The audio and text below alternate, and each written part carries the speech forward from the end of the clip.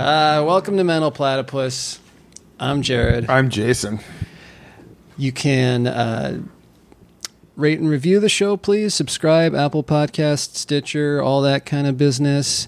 Tell your friends about us. It would be really helpful because we're not great at social media. But if you want to follow our social media accounts, I in particular am not great about social media. Well, you have to be on social media to be good at. This is true.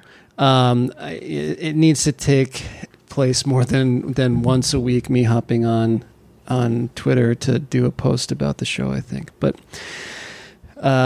anyway, our accounts are at mental_platypus on both Twitter and Instagram.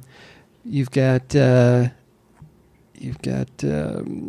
email us at mentalplatypusquarterly. I think that's right. Best way to get a hold of us is to hit the contact tab on mentalplatypus.com, which is also where you can go to hear, or rather to see all of our recommendations. If I sound distracted, it's because I'm playing with the headphone levels because I can't really hear us. I think that's good. But by us, I mean my friend Jason here, whom you can find at Jason E. Kyle on Instagram and Twitter. And if you want to look at the Jared Duran archives, you can go to Twitter at LTD_engagement or remove the underscore for the Instagrams if you want to see pictures of his cat or whatever record. Yeah, why wouldn't you? She's adorable. And whatever record he listened to a few months ago. I think we're going to dive right into it today. Yeah, I do kind of want to bring up something briefly, though. What is that? I'm currently in the middle of 2 works by Zack Snyder. I have not finished. Why? Well, I have not finished Army of the Dead, which I'm kind of enjoying. I saw his what was his was Dawn of the Dead his remake. Mm-hmm. I did watch that. That was fine. Yeah, it was a fine zombie film. Army of the Dead's okay. It's just, man, if not anything, just to see Tig Notaro kick ass. I do like Tig Notaro. But I'm doing chapter by chapter of Justice League as well. But it's taken me like a month to go through both of these things. Or it feels like a month. It's only been Army of the Dead, it's been at least a 3-week journey.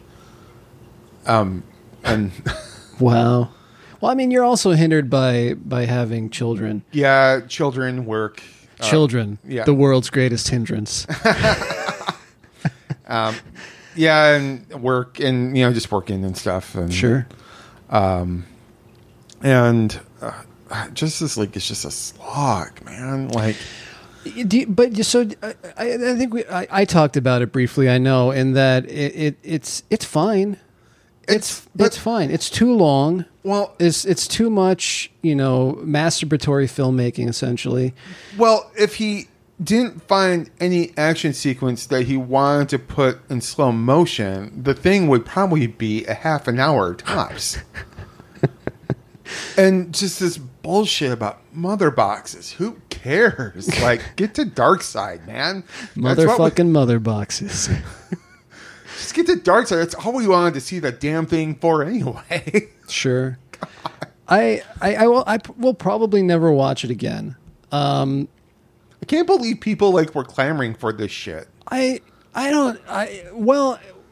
There's the main reason why I don't get why people were clamoring for it is that he's not a great filmmaker. He has done a couple of things that are okay, and like I've said before, I think that you've agreed I like his Watchmen. Mm-hmm. Although I haven't seen it since it came out. And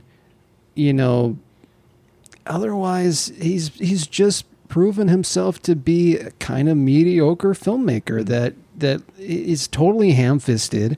It's always with the slow motion, always with the gravitas and the needle drop and all that kind of thing. Any film that has choices he uses in Justice League are just right insane. Yeah. And doesn't there have to be a moratorium on the use of Hallelujah? According to Ellen Light, who wrote the book on the use of Hallelujah in pop culture, yes, it's time. And I think It's a great song. It's one of the best songs of all time. There's no arguing that. But the use of it needs to stop. People need to find their new Hallelujah because it's overdone at this point. If American Idol didn't put a moratorium on the use of Hallelujah, Shrek and Zack Snyder sure as shit did. Yes. So, Yeah. Which I think Shrek is the reason why that song is so popular now. You think so? Yeah. Because... And is that the Rufus version? Or is that the John Cale version? They used the John Cale version in the movie, but they put Rufus on the soundtrack. Oh, that's interesting. Because he was a DreamWorks artist at the time, so it was corporate synergy. I see. But it's also a bit of a slap in the face to Cale. I think Cale doesn't care. Probably not. But so. I really like the Cale version. But I still think for me that that the original is the best. I still think that the Leonard Cohen version is the best. Well, yeah. I mean... I know there are people who will say it's the Buckley version, but I'm not one of them. No. Well, it's funny is because Rufus even just recorded it in tribute to his friend Buckley. And because him and Cohen were friends. Because, Canadians. They got to stick together. Yeah. But we're not here to talk about Hallelujah, my friend. We are here to talk about a song that I think is even more important than Hallelujah. Continue. We are here to talk. Well, we're in the first chapter proper of Nick Hornby's songbook, and our discussion on this edition is about Thunder Road, the little known song by this schmo named Bruce Springsteen. Yeah. Is he from Jersey? He might be. Yeah. Asbury Park? I don't know, some schmo. Yeah. Heard he wrote a few songs. Sold a couple of records. It never lasted. Never. No, of course it's Bruce fucking Springsteen. Yeah. I think that's his official middle name now. It's Bruce fucking Springsteen. Because he hates the boss. So. And Thunder Road. Let's talk about Hornby's essay, and then we'll talk about the song. Because I could talk about Thunder Road for a long time. It's actually a really important song to me. I think the two are going to intermingle here because he talks about. At one point, he does talk about the acoustic. From the Born to Run sessions, which I found last night when I was putting this together. And did you? Yeah, it's. I assume it's it. I mean, it didn't expressly say it was from the War and Roses bootleg, but it's okay. Well, let's get to that because I do want to have a discussion about the recorded version versus other versions, and so I mean to begin with. Hornby talks about how this is essentially his favorite song. He states it's his most played song. How he wishes that he could say it was in his words something black and or cool, possibly Let's Get It On, which he thinks is the best pop record ever made. And he's not. I mean, he's not wrong. He's not wrong. It's a great fucking song. And then he cops to the fact that number 2 is probably White Man in the Hammersmith Palais, which he's British. And he grew up at a time when the Clash was. How could you avoid that? But he also says, and I also want to point out that it also proves my point. Last week when he mentioned he was putting on that concert. Or 2 weeks ago when we did this, that when he pointed out he was doing the Hammersmith Play concert, that dude's just like leaving Easter eggs like about how fucking cool he is. Yeah. Well, but again, he is Nick Hornby. You know, he might not be Nick fucking Hornby, but he's Nick Hornby. He's Nick Hornby. He's Nick effing Hornby. He doesn't get the full swear treatment, but he gets the PG version. But so he approximates that, and obviously this has changed because this was written in the in the early aughts. We decided it was like 2001, 2003. So he figured over the span of a quarter century that he had probably heard it on average once a week over those 25 years, which would be about 1,500 plays. And that if you count like times that he would listen to it on repeat, that's probably about right. Yeah. I would like to point out as we move on from the intro, how much it sucks. I hate this intro. I hate the other intro. Hot take. I'm not a huge fan of this essay. Yeah. Just period. I'm not. Yeah, me neither. It kind of grows on me though. But I mean, there are parts of it that I like. But I, for instance, have I have a hard disagree with his list of arguably better songs. Well, that's just a matter of taste. But I wrote here in the margins is like you're a white middle-aged dude at this point, and I don't care if you're British, but of course you like Bruce fucking Springsteen. It's like something you're born like inherently. Dudes like white dudes in their middle ages are into like it's unless you're my dad, it's a blood type thing. Yeah. It's like you're either born with the Springsteen gene or you're not born with the Springsteen gene. So unless you're my dad, then you're born with the Malo gene. It's it's a rare variation. It's like whether or not you're the universal variant. Donor. Yeah. Well, you went a little more negative than I did. You went with more highly contagious and deadlier? But it's like a cockroach. It survives. Wow. But Springsteen is very divisive. I will agree with that. You don't meet very many casual Springsteen fans. It's very rare that somebody says, Springsteen, take it or leave it. It's more that they either definitely don't like Springsteen or you love Springsteen. There's not a lot in between. And most people, the one person I know who doesn't like Springsteen is just because of the voice. Well, and can I'll admit here on mic, I have never been in a relationship with somebody who loved Springsteen. Yeah. Certainly not as much as I did. And there was... my ex-wife actually had a vehement dislike of him. Yeah. My current... Your current wife. You always start to say that. Sorry, I try to stop him, Kristen. But I'm going to get so much shit on Monday. If I try to be a good friend and stop you from saying things like that or try to correct you. But I stop myself, Jared. I'm learning. But a better friend would not point it out and harp on it, and also would edit it out. But you're not. You're not. I know you. I'm saying.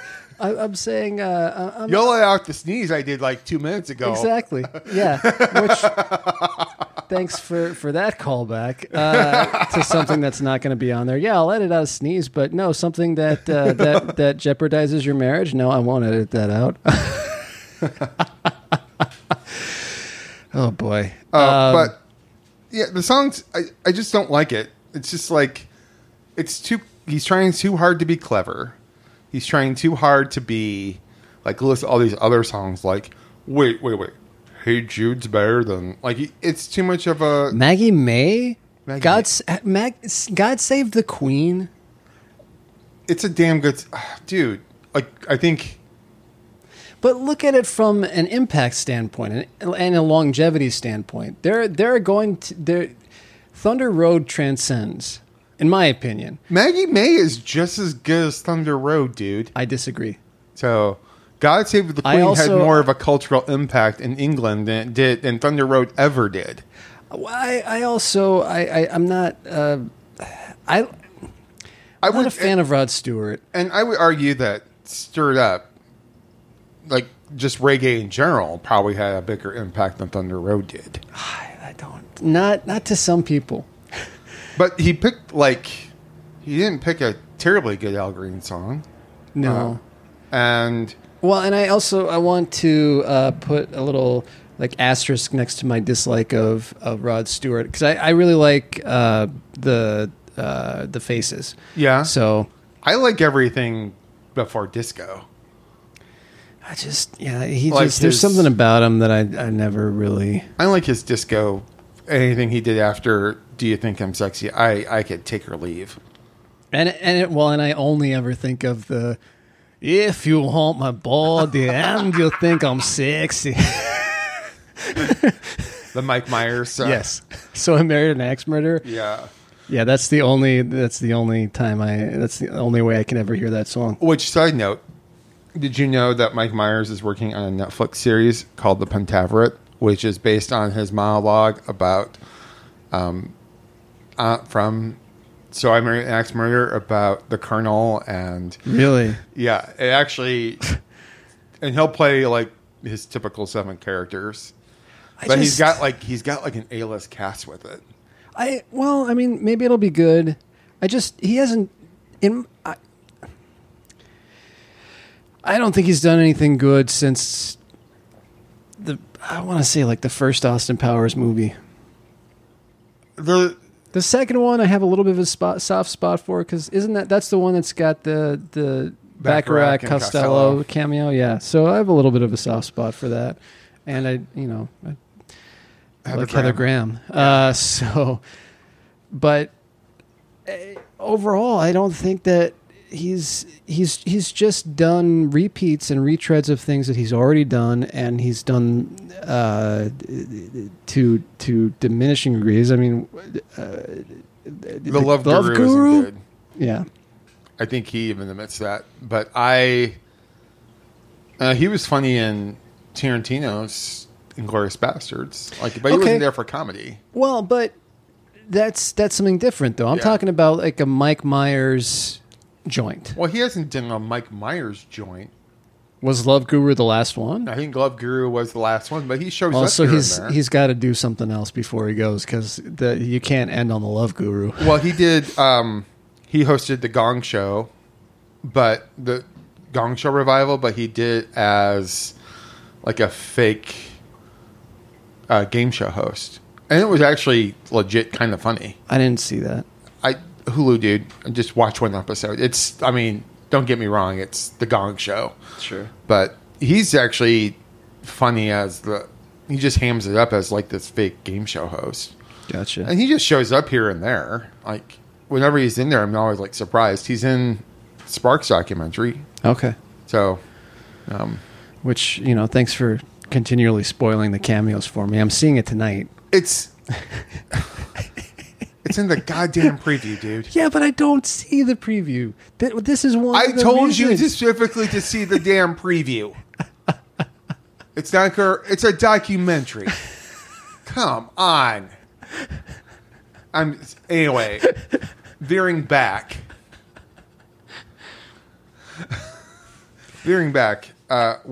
Well, and I hate this second paragraph too. I don't like, just in general. So I don't love the comparisons to songs that he says are arguably better. Mm-hmm. I also don't like, the listing of flaws with it being overwrought lyrically and musically, and then also, here's the thing though. If I pull back and get off my "it's one of the greatest songs of all time" soapbox, then I can hear it, Well, it's the only paragraph you'll have Prefab Sprout and Jim Steinman and Meatloaf in the same paragraph. Which I will say that his the 4 3/4 minutes provide Jim Steinman and Meatloaf with a whole career. He is not wrong. No, he's not. But he's Paradise by the Dashboard Light. Mm-hmm. There's without Springsteen, there's no that. But I would argue that the first 2 paragraphs are him just trying to be clever and trying too hard to be clever. See, the thing is, to me, it reads as being apologetic about loving that song, which that I don't care for.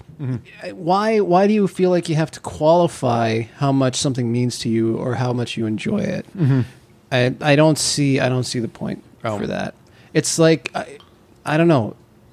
It's not like it's not like me describing how much I love Billy Joel. You know, it's not like you have to be like, oh yeah, I know sometimes it's a little much. It's, you know, there's you know, he had some questionable choices in there, and you know, but it's like whenever I remember I wrote well, I'll give you a point something like about 5-6 years ago I wrote like this top 7 Duran Duran songs piece because they were coming to town. And I wrote from the point of view of someone trying to defend the band. okay, A band that I don't think ever needs defending. And there are certainly people more qualified to defend them than me. well, I mean, But I'm trying to make them seem cool to people who think they were just like this I didn't see them as an art band, but saw them as a like a pop band that capitalized off of their pretty faces and cool MTV videos. there's a lot more to them, especially those first 2 albums. I think that, but you know, I do fall into the camp of, I think once you get past the second album until you get to the Wedding album, that there's a fall off. There's definitely, and it just keeps falling off until you get there, in my opinion. And then like they've fallen off many times. Yeah, well, once they had that high, they fell right back off again. Yeah, and they occasionally get back and dust themselves off, but that's neither here nor there. We're not talking about Duran Duran, but I want to make this comparison: is that that point of view. I remember that article went viral to like a little bit, like to the point where I was starting to get hate mail, a little bit of hate mail, and definitely like a lot the Phil Collins review level. No, I still haven't reached that fucking level yet. It was getting closer, especially on social media, because Duran Duran's people reposted it. Okay, And they started to read it, and they realized I was putting in these like little subtle because I was putting myself in the point of view of someone trying to defend them. I would include the subtle digs that I've heard at Duran Duran, like how, and they're like, oh, this guy doesn't like Duran Duran. I'm like, no, I do. It was funny to me, but also like, I think I see the point of view that Hornby is coming from is like,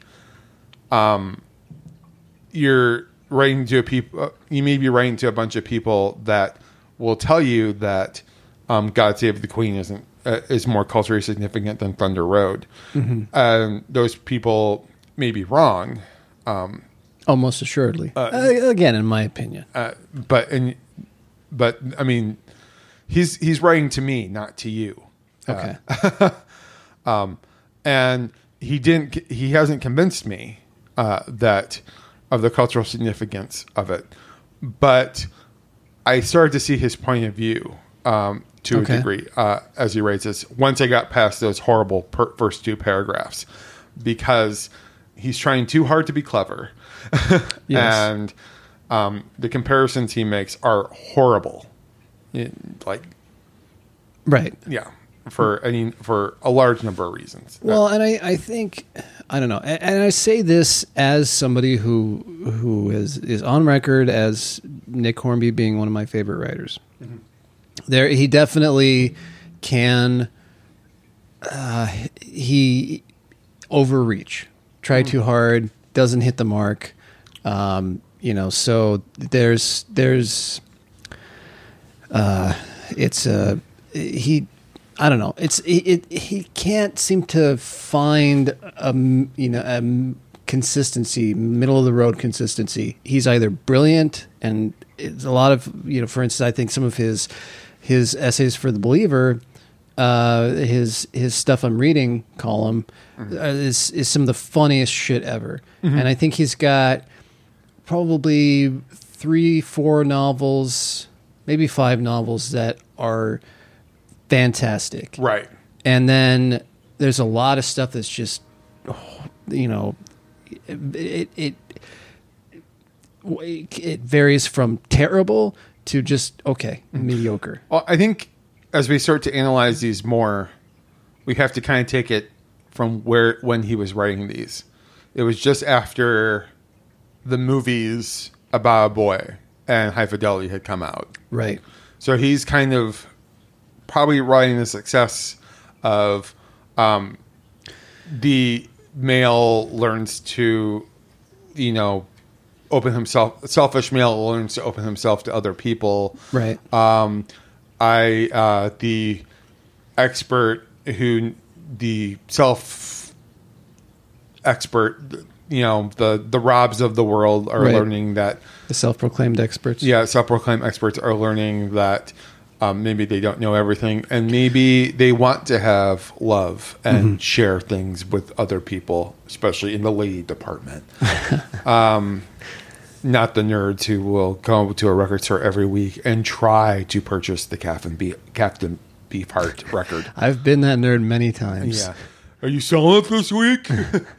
Yo, Trout Mouth. That's you know what, I take that back. I've never really been that guy. I am the one who will go to the record store every week, but I prefer to just browse on my own, and I don't usually like to ask questions. He does sort of address this in his postscript, because you know he references you know the point of even people who did love Springsteen, or those that vehemently despise him, point to like the worst qualities of somebody, you know, shooting to superstardom and the image and the, you know, which a lot of it's just so much the byproduct of the 80s too. I mean, you got to take into account that, as you know, I mean, how can you, even on the Springsteen level, how can you prepare for that just like meteoric rise? Well, for 3-4 albums, he's talking about the meteoric rise, Right. Like, and he points it out, like Rosalita is like, the record store company just gave us a big advance,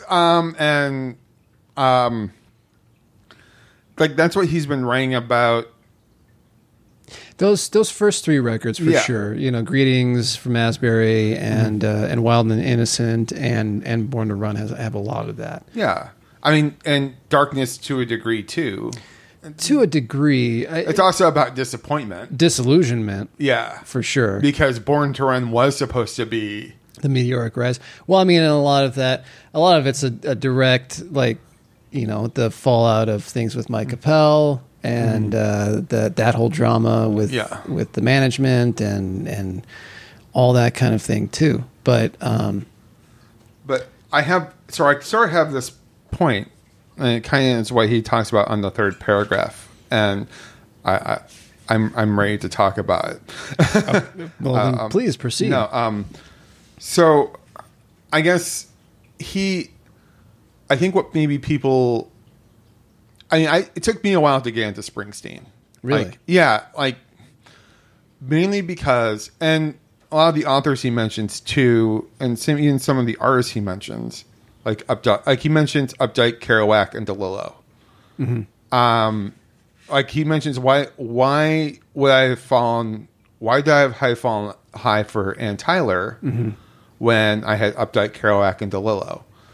And I know for me personally, like you're listening to these songs about, like especially Thunder Road in particular, about how I'm the underdog and I'm gonna, you know, these 2 lanes are going to take us anywhere, and we're pulling out of here to win. Yeah, I'm trying to pull out a win, all that other stuff. Like, but you and I, and pretty much anyone born after 1980, knows how this story ends for Bruce Springsteen. Right. He won. He did. The Tulanes took him to success. They did take him anywhere. They did take him anywhere. Yeah.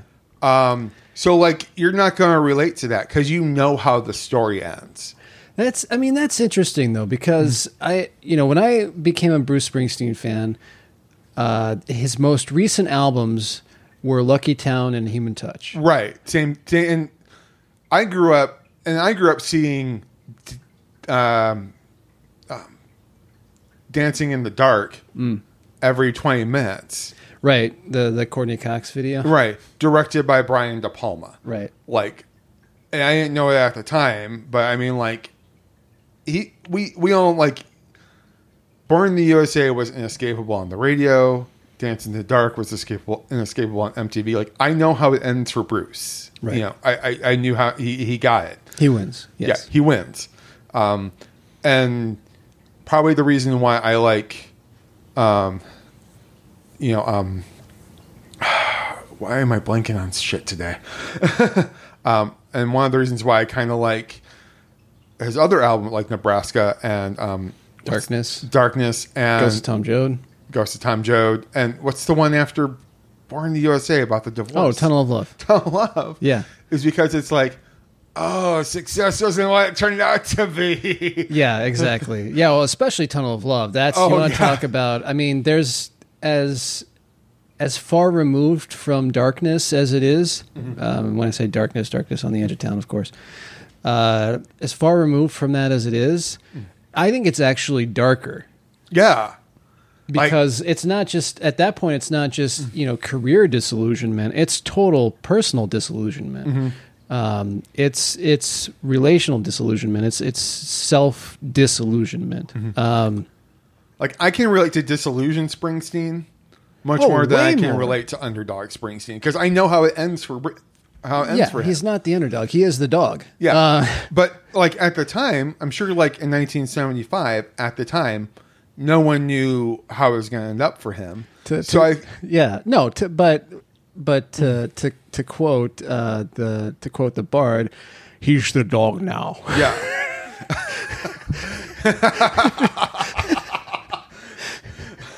How dare you piss on Sean Connery's grave, sir? And that movie isn't as bad as that meme says it is. Finding Forrester, for those who don't get the reference. But to get back to like my point too is like these authors he mentions, Updike, Kerouac, and DeLillo. Yeah. Like I know they're great. Yeah. Because not because I've read them, because everything I've read about them tells me how great they are. Sure. And I don't need to, as much as I don't need to read or listen to Springsteen because I know he's great. Or it took me a while to connect with Springsteen. Like I've never read an Updike book. I probably never will read an Updike book in my life.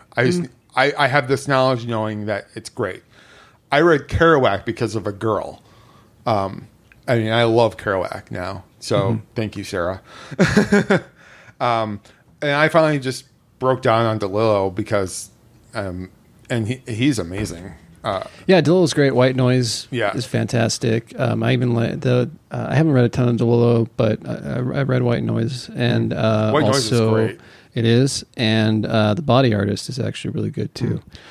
But like it's the books that for me it's this ability to find something new, this thing to discover something on my own. Like that's why he likes Anna Tyler, is because he discovered it on his own and spoke to him. That's interesting because I discovered Kerouac on my own. It was just at 13 I was suddenly a Marxist and into the beatniks for no reason. But maybe it was Tom Waits. But so that's what's interesting to me is that. But the thing is, this essay plays differently to me now, or will probably play different to me now because I also know how it ends for Hornby. Yes, Hornby turns out okay. I think this was the point at which it was new for him, and he was definitely struggling with this, as he admits again in this postscript, as having to deal with the. You start out being a critical darling and having a niche fanhood, and then suddenly you end up enormously popular and people turn on you. Yeah. So that's how he relates to Bruce. And Yeah. Well, that's how he relates to Bruce by the end of the essay. Right. At the point that he's initially relating to Bruce, he is relating to him from the underdog standpoint of the, wanting to, as he talks about, we're scared that maybe we ain't that young anymore.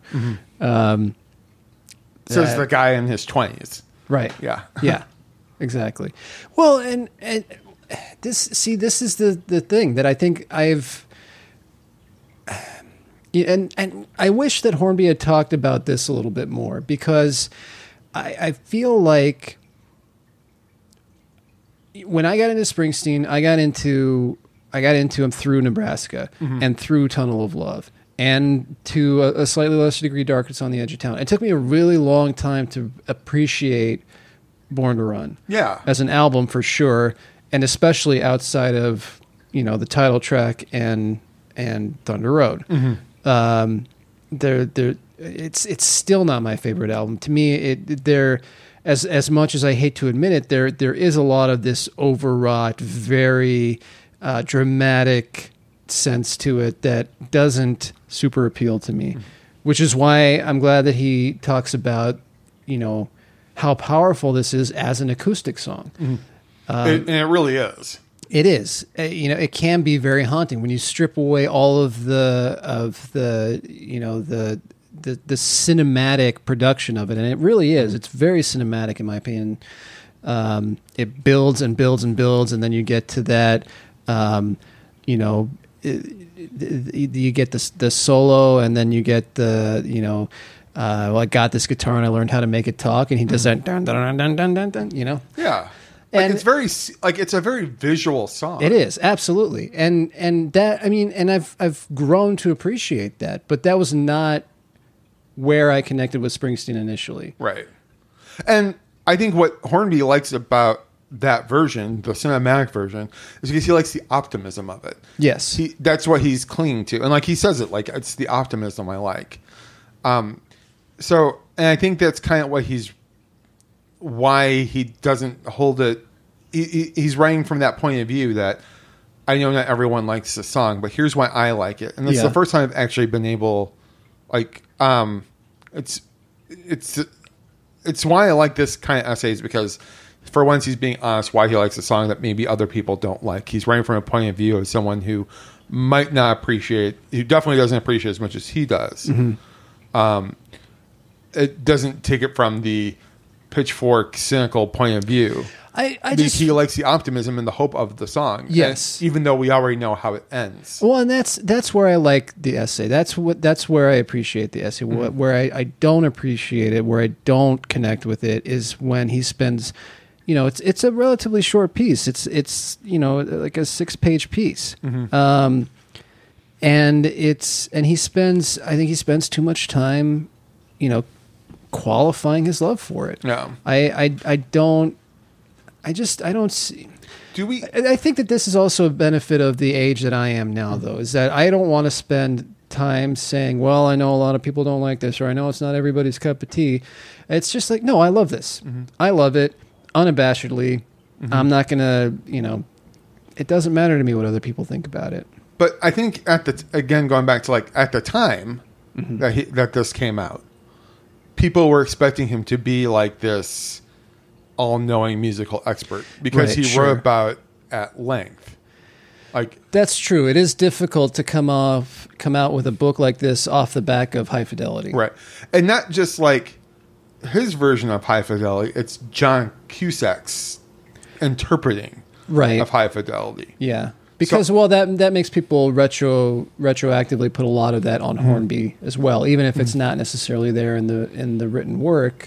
People are applying the film to Hornby as well. Because I admit having this impression of Hornby when at that time he's he listens to a lot of music, he can do these things. Sure.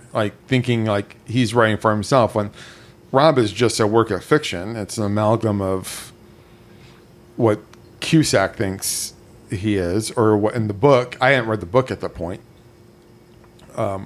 Before I saw the movie. Well, I think that if you end up going back and reading Fever Pitch, Yeah. then you get the real, like, it really hits the nail on the head how different Hornby is from Rob Gordon. Exactly. Yeah.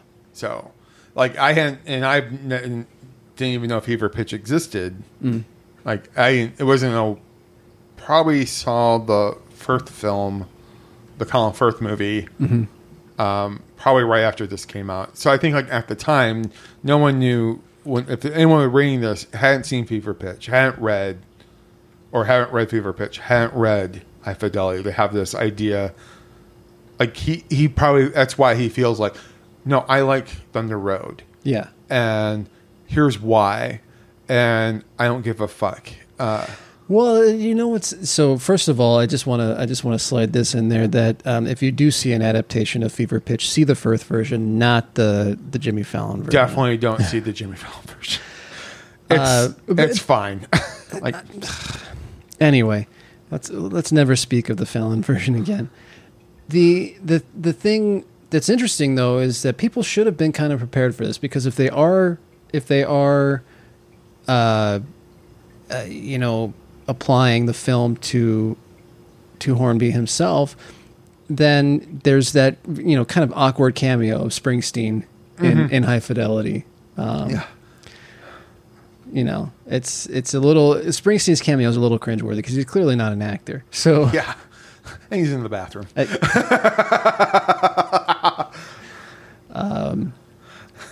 Is he? I thought he was sitting on an amp. Maybe he might have been doing guitar. I assumed it was the bathroom. That's rewatch that. He's not in the bathroom, bud.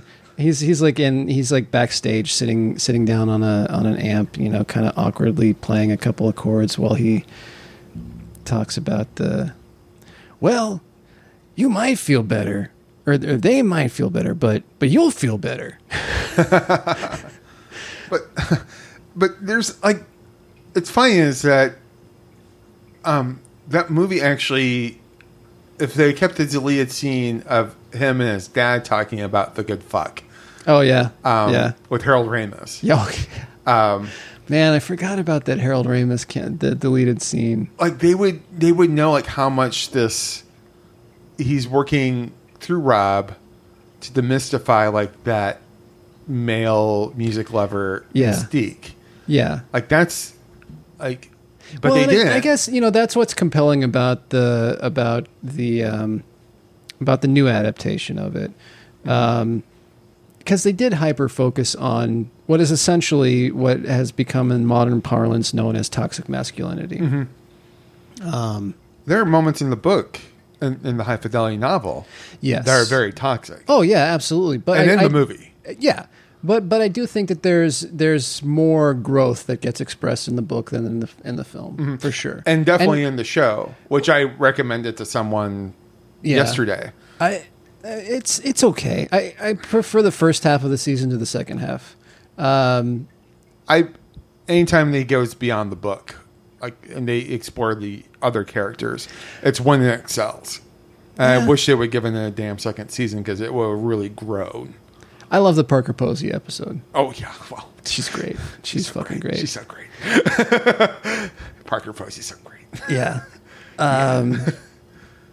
You're speaking to mid-90s Jason whenever you speak of Parker Posey. Yeah, well, some might argue that mid-90s Jared never left. And I'm no longer with those people. But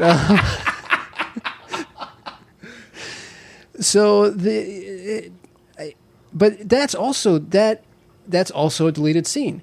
That episode with Parker Posey where she's just, like, getting rid of her ex's entire record collection. Oh, that's the Barbara D'Angelo scene. Yeah. In the film where that gets cut out, and that also shows, that he can't go through it. He's like, I can't do this to this guy.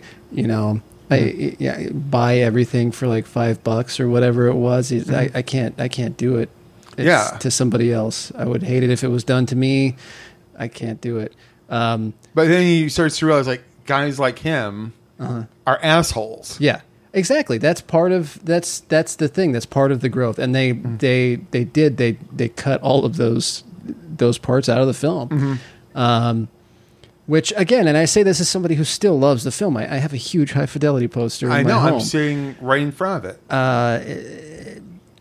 So I do love the film, but with the caveat that yes, absolutely, there's and Hornby is commenting on how you can't be a functioning, fully functioning, full member of a partnership with somebody if you are that guy. Yeah. You have to grow. I mean, that was his whole shtick for 3-4 books. Right. It does repeat itself in About a Boy, which I also love. I think About a Boy is a great book. One might argue it's a little more successful in showing that. Definitely, again, the cinematic version, much clearly better. Yeah. Much richer characters. Yes. Than both the book and the movie. And I think what he did, you can see like the growth in a Hornby, like when he writes the screenplay for An Education. Juliet Naked, I just think is Juliet Naked is amazing. That's a masterpiece. That's a book that I count, and I like the film too, actually, quite a bit. That's where I started to rethink my opinions on Ethan Hawke, actually. But no, I mean, I would say Juliet Naked, when I talk about there being a handful of amazing Nick Hornby books, that's one of them for sure. I think, but to get back to my point, I guess this essay comes out at a time where he is seen as like the leader of a subculture of toxic masculinity record collectors when it's at that peak. When he's at that peak, when this clearly is like, I'm not that dude. Yeah. And Thunder Road and my love of Thunder Road proves it. Well, and I think he's also arguing that Springsteen isn't that dude. Yeah. And that's an interesting angle too, because I think that when people are turned off by his music, that they are just too closely associating him with that. And there are definitely some aspects of that. Especially early on, but he grows out of it. He becomes the guy in Tunnel of Love. Yeah. And that's the Springsteen I like. I like disillusioned Springsteen. Yeah. But I see why he relates to optimistic. The record company gave me a big advance Springsteen. When you do have those versions out there that strip back, to just a man and a guitar, and you realize. You take away all of the cinematic trappings of it, all of the oral trappings of it, and I'm AURAL. If that didn't come across,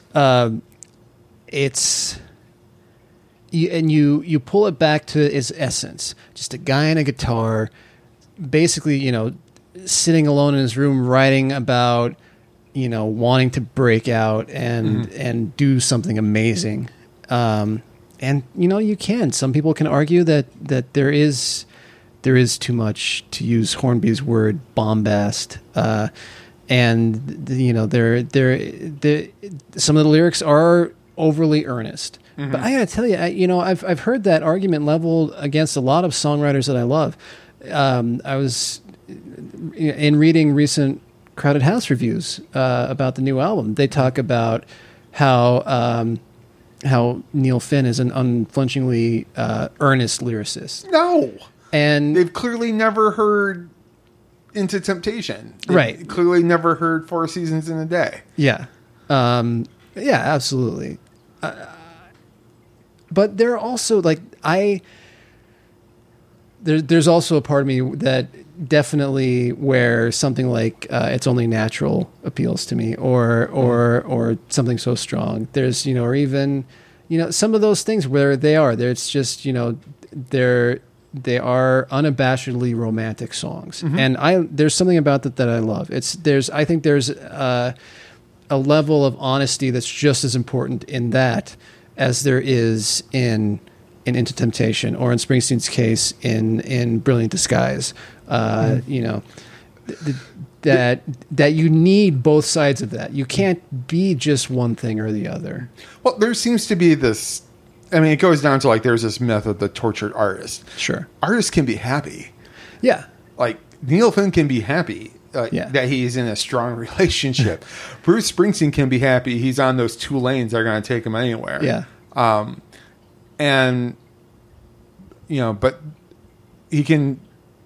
Like, no one has to be eternally optimistic. No one has to be, Oprah all the time. Like, right. So, and like, but he likes the hope that Thunder Road provides, whether it was in 1975 or as a struggling author. Just like, but this essay doesn't read as strongly now because we know how it ends for both Springsteen and for Hornby. I don't know. There's just always going to be, there's definitely, it wasn't that long ago as, in my early 30s, mid 30s, about, at the end of another long-term relationship that had just kind of fell apart, and thinking that I'm scared and thinking I'm not that young anymore. And there's something very powerful about a stripped back, raw voiced Springsteen singing, "It's a town full of losers. We're pulling out of here to win." Yeah. That, when I listened to that last night, the acoustic version last night, what I assume is the version that he references in this essay.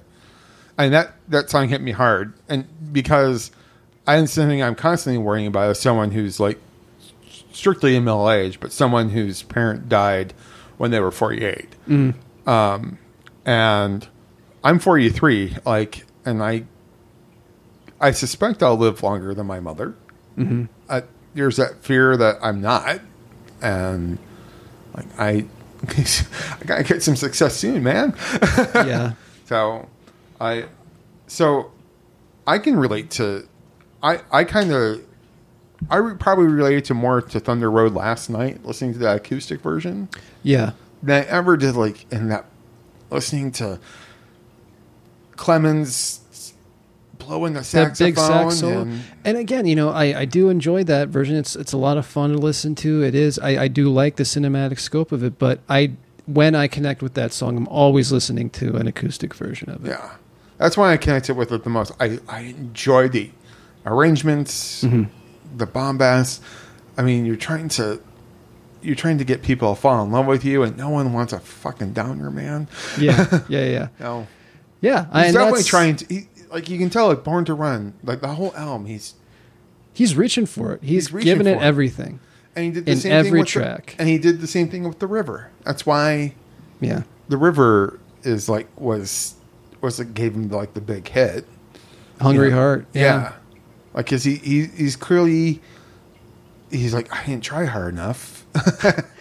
Well, I mean, I think though there's a reason that so many people connect with him on that earnest level, because those have been the hits.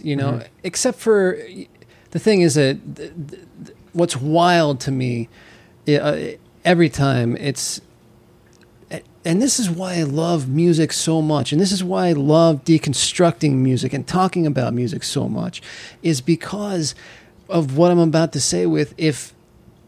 If you look at the content and the lyrics of the songs on Born in the USA that became huge hits, they're,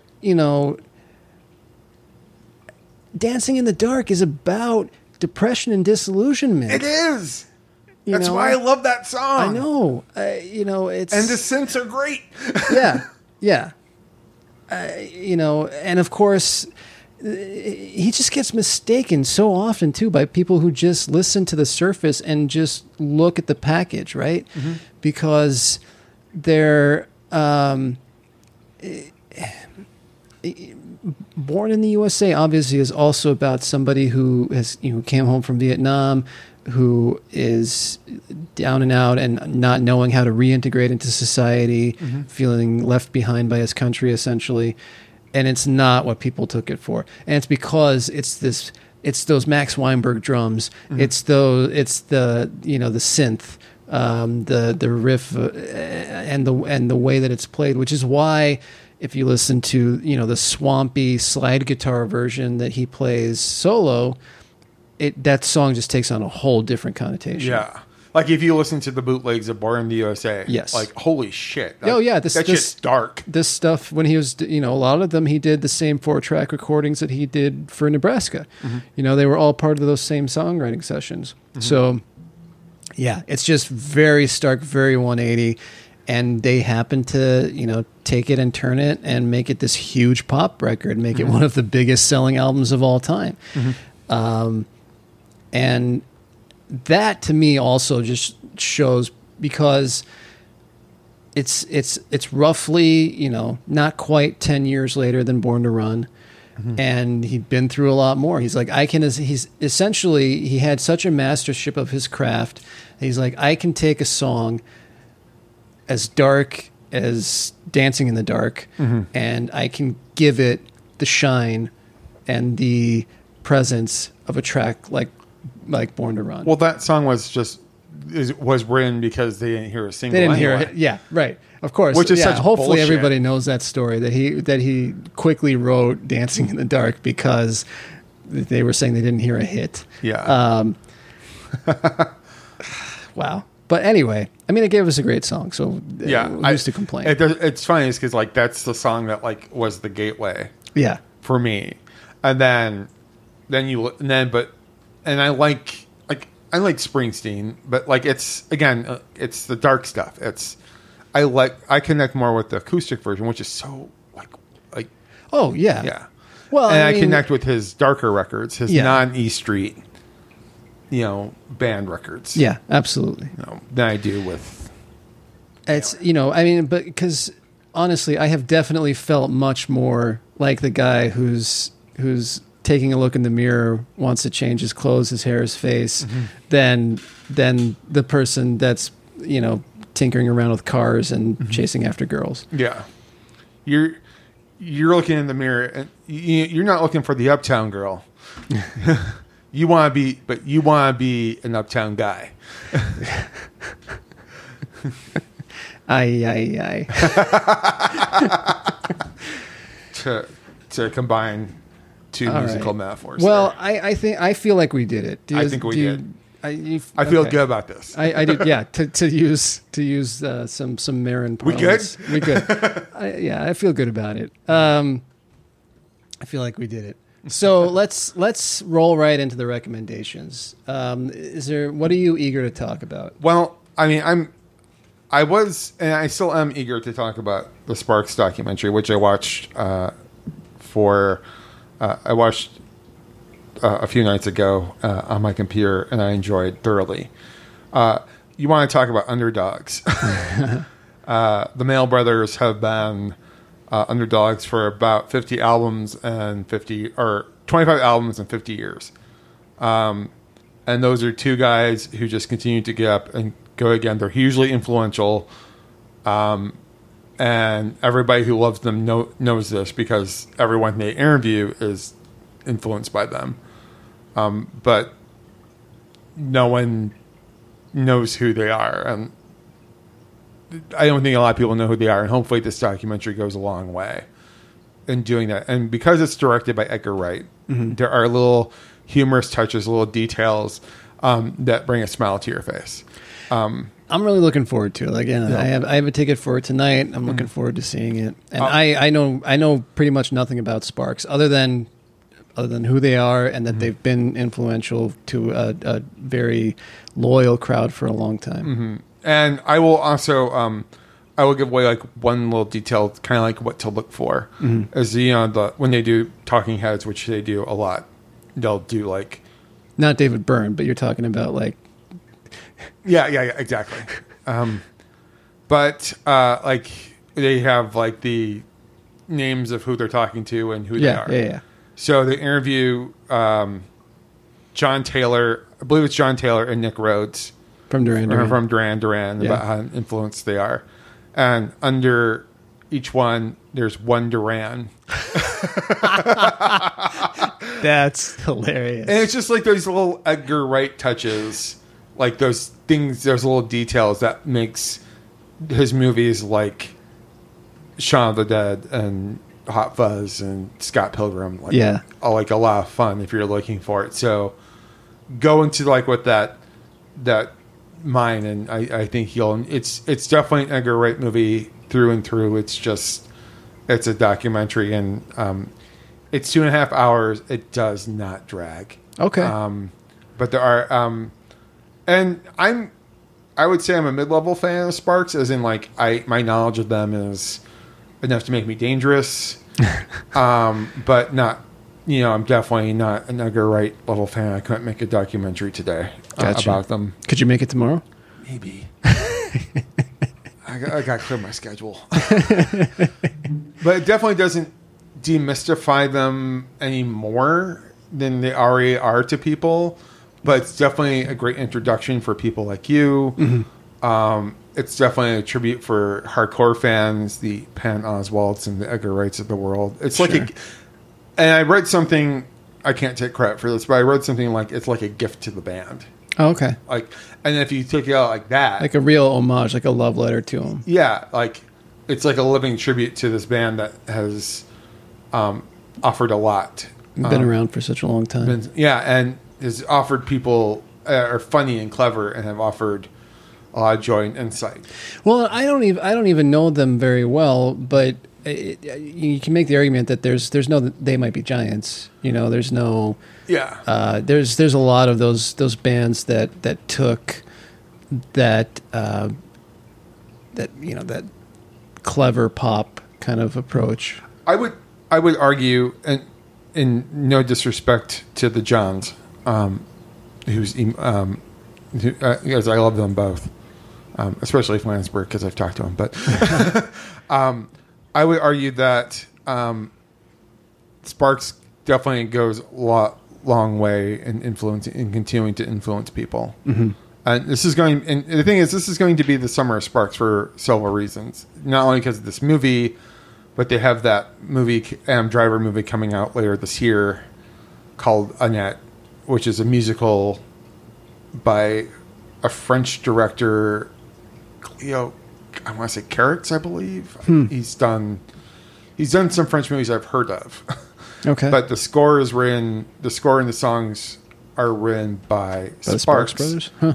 And it stars Adam Driver and and then they're coming out with another album this year. They're coming out with album number 26. Wow. So they're definitely working, if you were ever thinking about getting on the Sparks train, this is the perfect opportunity to do it, because then you'll be equipped to handle to do a net and then enjoy the album. And cool. And if there's the big thing I learned about, I'll tell you how much it doesn't demystify the band. The big thing revelation I learned from watching this is that Steve Winwood has a brother named Muff.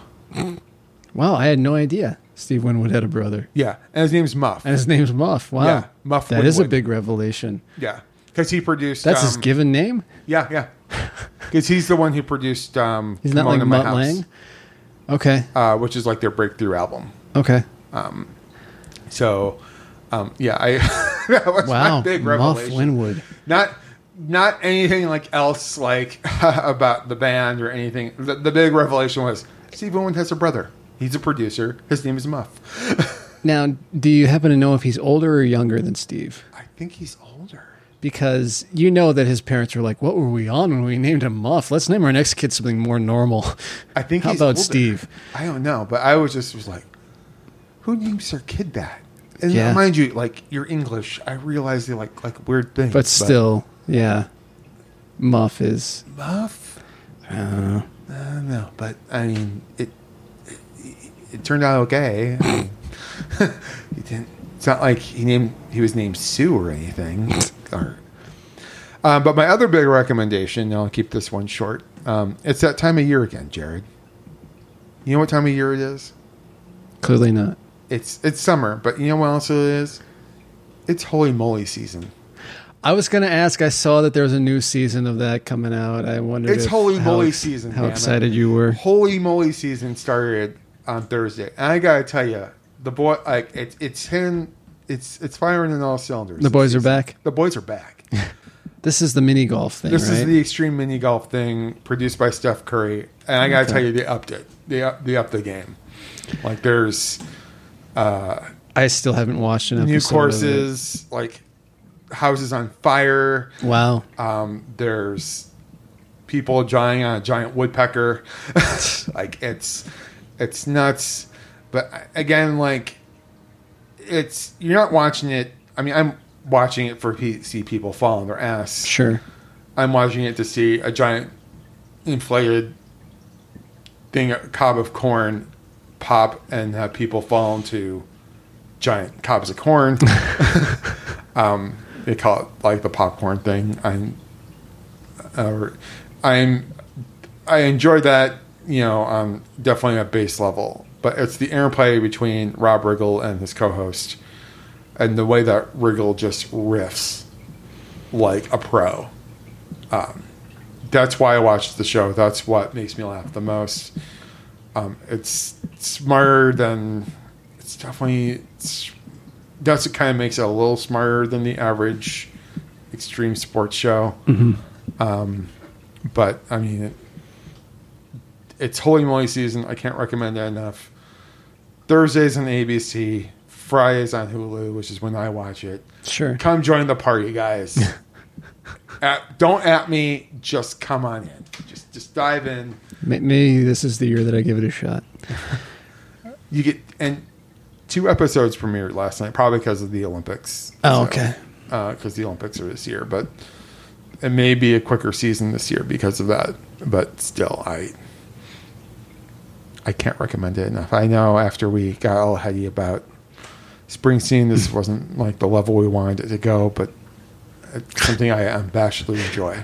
I'm not. No, hey, no reason to apologize for it. I'm not going to. I don't have to defend it like Hornby. All right, you good? I'm good. That's what okay. I got. I'm gonna do a couple of quick recommendations and then a little bit of a longer one. Go out and get the new Lou Barlow solo record and the new Gary Louris solo record. Gary Louris, if you don't know who these guys are, Lou Barlow is probably best known for being a founding member of Dinosaur Jr. and his band Sebado, and also Folk Implosion, if you followed them at all. And I honestly have come to appreciate Lou's solo work more than any of that, really. I mean, and I dig all of those bands, don't get me wrong, but his new one, which I should probably know the name of, which is very unfortunate that I'm talking about it right now. And well, while you're looking at that, Gary Louris is Jayhawks, right? Yes, Gary Louris was the initially with oh god damn it, what's his name? With Mark. Shit. What? Why can't I suddenly think of his name either? The other guy from Jayhawks, Mark. You're acting like I give a shit about Jayhawks, dude. What? This is news to me. How? It's really nothing to do with the quality of their music. I just sat when I was an office drone in Illinois. I sat next to someone who would not shut up about the Jayhawks, and it completely turned me off to the band. Really? Yeah. Because the thing is, like the back-to-back punch of and I've heard and I liked it, but I can't not listen to talk about the Jayhawks and not think of my time as listening to this gal who sat behind me just droned on and on about all these fucking 90s bands, like the Big Woo, who no one gives a shit about anymore. I don't know the Big Woo. Oh, the Big Woo is like Fish, but with no talent. I'm not a huge Fish fan either. So Fish is talented, though, right? You okay, can't. Yeah, sure. Yeah, sure. But sure. can you deny that? No. No. Okay. No, I can't. Yeah. The Big Woo is Not with any enthusiasm. Yeah, anyway. yeah. The Big Woo is. I mean, they have their place, and it's the bargain bin. Okay, so the Lou Barlow record is "Reason to Live." It's definitely very relaxed. It's Lou at his most kind of. Again, I guess it kind of goes along with today's discussion. It's very earnest and emotive. Mm-hmm. He's not screaming anything. So if you're looking for that, you're not going to find it. But it's just, I don't know. It's just good. It's solid. It's a bunch of little gems. Some of them are just like super rapid fire, quick songs too. It's like 17 tracks or something like that. Oh, really? Yeah. It reminded me in execution of there's an old. That's like 90s CD length album. Yeah. But they're so short. You get like 7 songs on side A and you get 10 songs on side B. But it reminded me in execution of an old Graham Parker record. I want to say it's Human Soul, where like the second half of it are just these like quick sketches of things. Mm-hmm. And you know, and some of them are well, especially in the case of Graham Parker, some of them are definitely not as good as others, but the big moments, the meaty songs on the album make it worth it, and I think that applies to this Lou Barlow record. Kind of like a Guided by Voices record, would you say? Yeah, I would say that. Okay. Yeah, I agree with that. And then the Gary Louris one is it's called Jump for Joy, and it's only his second solo album. Mm-hmm. It's a solid singer-songwriter album. He always to me sounds very Laurel Canyon heavy. Yeah. And so if you like that kind of singer-songwriter album, then it's very good for that. A little less alt country, more.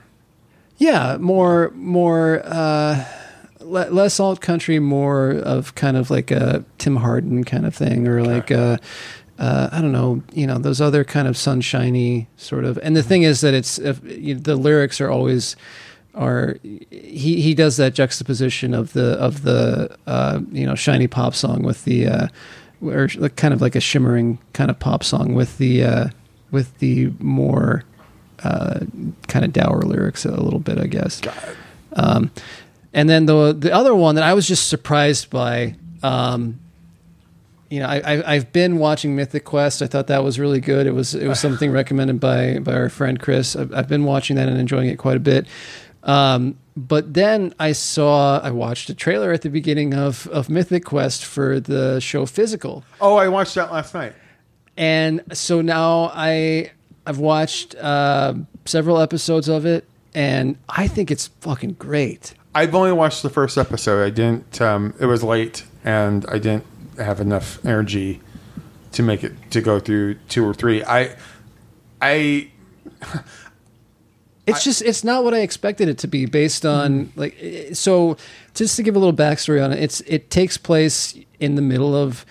Or actually really at the beginning, I guess, of Reagan's America. Right. And it's, to me, here's my quick elevator pitch of it. To me, it's like Weeds done by Paul Thomas Anderson. Okay. So her voice inside her head. Yeah.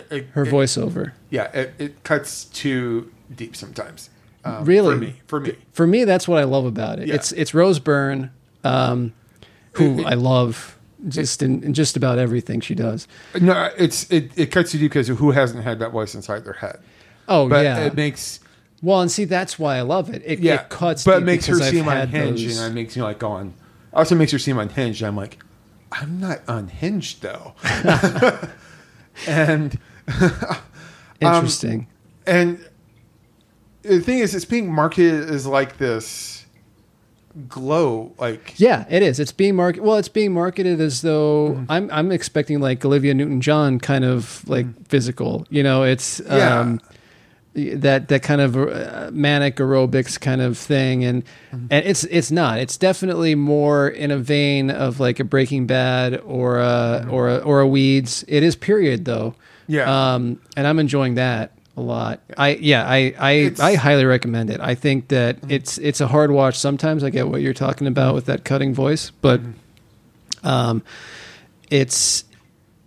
enjoying the hell out of it. I don't get me wrong. I enjoyed the first episode. I after it was done, I was like, I told Kristen, like, it's not enough to fill the glow-sized hole in my heart. Sure, but I see that has potential. Well, my big takeaway was, this is 1981, and they're playing songs from 1982. Sure, yeah. Because they end with the first episode with Space Age Love Song. I'm like, that's 82. Yeah. Somebody's not paying attention to their chronology. Like, I hate to pull. Be that guy. Yeah. That guy. Yeah. But you were that guy. I was that guy. I think it's great. And what's interesting is that I am often that guy. I'm like, oh, that song wasn't out yet. But it's I don't know. I really enjoy it quite a bit. So I do. I think if you liked Glow, I think if you liked Weeds, I think to a lesser extent Breaking Bad, because it's not that. It's at least so far anyway. It hasn't been that kind of hardcore. Well, the reason what made Breaking Bad so interesting to me, and I haven't gotten to that point yet, and I maybe in the episodes, is that what made Walter such a relatable character, at least in the beginning, is he was doing it for family because he knew he was going to die. Yeah, she's definitely not doing it for family. I'm not going to spoil what her motivations are, but well, I mean, and even in Weeds, she was doing it for family initially. You know, she had just been widowed and was trying to figure out how she could make money, for her family. Yeah, so. I probably will watch a few more episodes. I'm definitely gonna watch the next 2 episodes for sure and see what happens. I don't know if you'll love it as much as I do, but it's one of the best shows I've watched in a long time. Have you been watching 1971 yet? I haven't watched that yet. No. I watched the second episode a few weeks ago and I really enjoyed it. We haven't even talked about Loki. Oh yeah, let's end the show. We've gone on long enough. I do need to ask you something. Okay. Though. In the beginning of the second episode, the wench. Is that who you think it is, or did you think who it was? Okay, because there's a lot of what the fork in it. Well, you know that Pillboy's in it. Yes. Yeah. So I thought the wench in the beginning of the second episode was Darcy Carden. Oh, I don't know. Okay. That'll be... Huh. I noticed that one of the people... So the person who was kind of like the hostage in the second episode is the person who was essentially, I guess, kind of one of the lead characters of that Utopia. Yeah. The American version of Utopia, anyway. But I was just wondering if you had picked up that it's starting to... I don't think it's Darcy Carden. I even looked it up just to make sure. Yeah, I don't... Unless it was like an uncredited thing. Yeah. But it was kind of interesting. Like, it's... the one thing I'm kind of enjoying about is the inner workings of the Time Variance Authority. Yeah. What? Yeah. Yes. We'll continue talking about it off mic. But yeah. I think that's good. Again, please rate and subscribe if you could. Tell your friends, whatnot. If you feel like throwing us a few bones, you can join the Patreon at patreon.com/hootandwaddle. And that's going to be it. Keep it mental, Platypeeps. And next week we'll talk a song that I have not... Well, in 2 weeks, you're right. Okay, you made that mistake at the beginning. I'm making it at the end. Okay. I'm Like a Bird is our next... a song I enjoy. Pop song. I've not heard that song since the video was in rotation. Yeah. So it's been a long time. It's probably been about 20 Stinkweeds years. to pick up some Nelly Furtado records. Yeah, no. All right. Later platypeeps. Later. Keep it mental.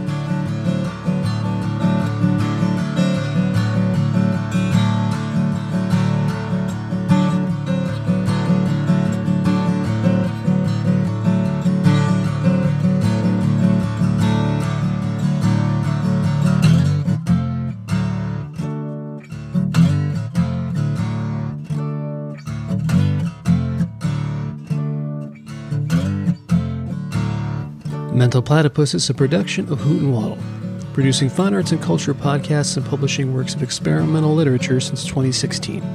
To learn more about Hoot and Waddle, please visit hootandwaddle.com. To learn how you can help support and sustain Hoot and Waddle, please visit patreon.com/Hoot and Waddle.